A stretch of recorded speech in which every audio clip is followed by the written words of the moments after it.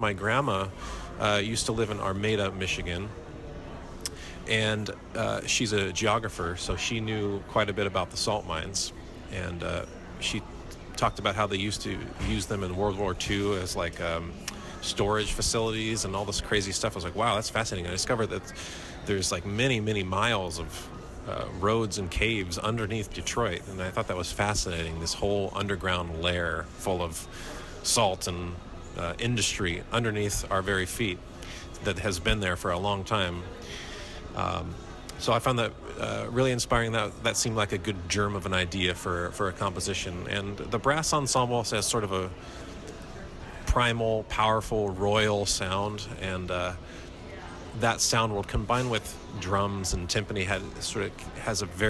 can have a very otherworldly, underground, dark, ominous sound. So I was trying to choose the instruments in conjunction with the theme to create an interesting sound world that would sort of capture what I would envision as the Detroit salt mines.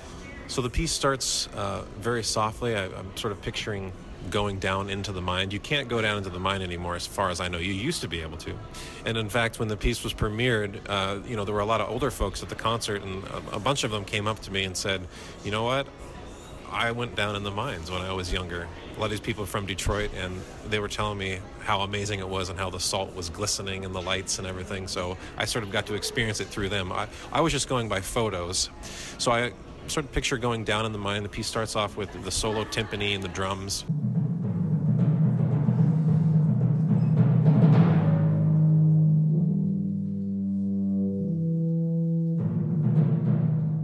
And then the first half of the piece, I'm just slowly introducing all the instruments of the brass ensemble.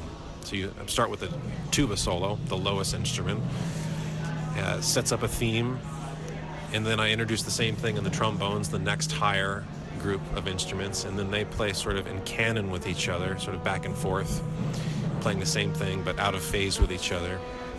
And then I introduce the next group, which is the French horns, the next higher up group, and then finally the trumpets. So I'm taking this main theme, first introduced by the tuba and the drums, and layering it throughout all the brass instruments as choirs of the brass ensemble. So the trumpets, horns, trombones, and tubas. So it builds up from there. Very ominous, somewhat dissonant, but driving and kind of groovy sound at the same time.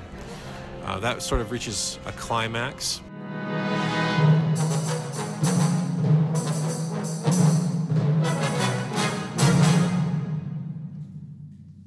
And then we have sort of a soft, meditative middle section with a nice French horn solo. Sort of picturing maybe just standing still and somewhere deep in one of the caves and experiencing that odd beauty of glistening salt, and assuming you might have a headlamp or something, but other than that there wouldn't be any light down there. And then the second half of the piece is more the industry, picturing the industry of the salt mine.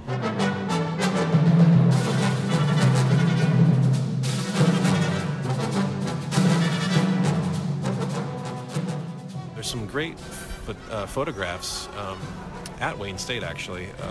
And the photographer's name, I believe, is Tony Spina. I found a bunch of his photos. Most of them are online. In fact, I used one of his photos for the cover of Salt of the Earth. This great photo of a man standing on a bridge overlooking a long cave, and there's a conveyor belt of salt running right through the cave. So I'm sort of picturing the industry, the trucks and the conveyors going up and down from deep in the earth all the way up to the surface, bringing all this salt up. So the second half of the piece has this big kind of groovy energy, churning percussion, fun licks, and the really challenging technical and fun licks in all the brass instruments, and then it just builds up to a big exciting finish.